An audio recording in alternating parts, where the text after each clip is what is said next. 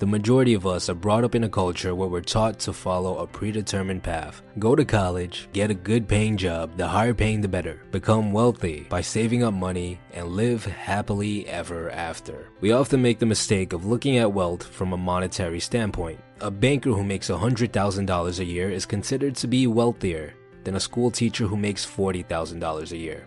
Parents pressure their kids to go to college to get these higher paying jobs, believing that a higher yearly pay will equal higher levels of happiness for their kids. I remember telling my mom that I wanted to become a teacher and she laughed it off saying, they don't make any money. But let's do the math. Let's say that the banker is working 100 hours a week, which is not uncommon in their line of work. He gets a week off per year, so that's a total of 5,100 hours a year worked. $100,000 divided by 5,100 hours equals $19.60 per hour.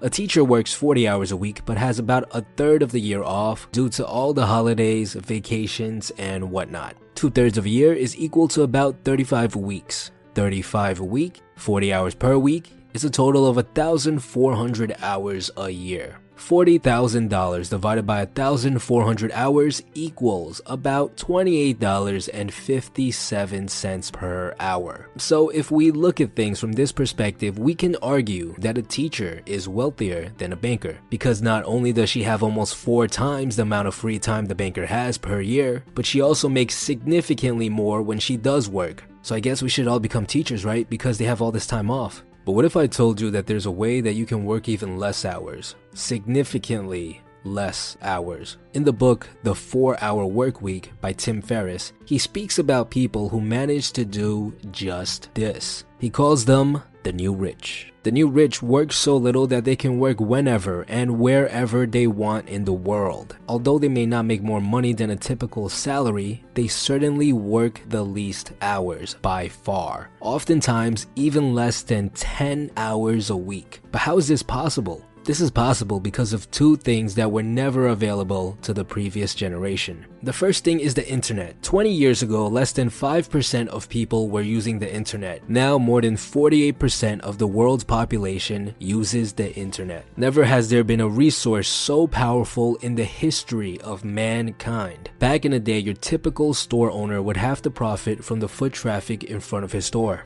Nowadays, you can potentially tap into millions of foot traffic. If you could somehow position yourself in front of all these people, you would gain access to more foot traffic on a daily basis than even a large-scale mall. Go on Google and type in anything, whatever hobby you have, anything. Take a look at the first page. Every single one of those websites that you see on the first page are generating its creators money through ad revenue or affiliate sales. And how much work does the webmaster have to do? Well, besides starting up the website, ranking them, and maintaining them once in a while, not much. It might take a couple hundred hours, but this is nothing compared to the thousands of hours the average person works every year.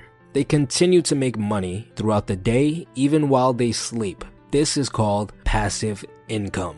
The second thing people now have access to is outsourcing. If you're watching this video right now, chances are you're lucky enough to live in a first world country. Your currency is considered to be rather strong compared to those of third world countries. People in these third world countries are willing to work for you for a fraction of what it would cost to pay someone in your own country. For example, I run a Kindle direct publishing business, and this requires me to gather reviews for my books. On average, it takes about 30 minutes to gather one review manually. And on average, I look for around 30 reviews per book, which is usually enough to generate me about $100 a month. So that's 15 hours of work to gather enough reviews for one book. New York City just signed a contract that will eventually increase the minimum wage to $15 an hour. So in total, it would cost me $125 to hire someone to do all this work for me in New York City. Instead, I've chosen to outsource all of this work. I outsource my work to the Philippines and India, where I charge them about $1 an hour, and they are extremely happy with the amount of money that they're getting paid. The cost of living in these countries is just significantly lower. $1 is enough for a full meal. So in the end, they'll do 15 hours of work for just $15. Now, by using the internet and by outsourcing the majority of the work, the new rich is born. They position themselves in front of people who are interested in a certain niche and outsource the majority of the work to people in other countries. By doing this, they do not have to do any work besides managing and overseeing the entire thing. Sometimes even the management can be outsourced. It gets to a point where the new rich are working so little hours that they can literally do whatever they want with all that free time. Never in the history of mankind has there been this sort of wealth.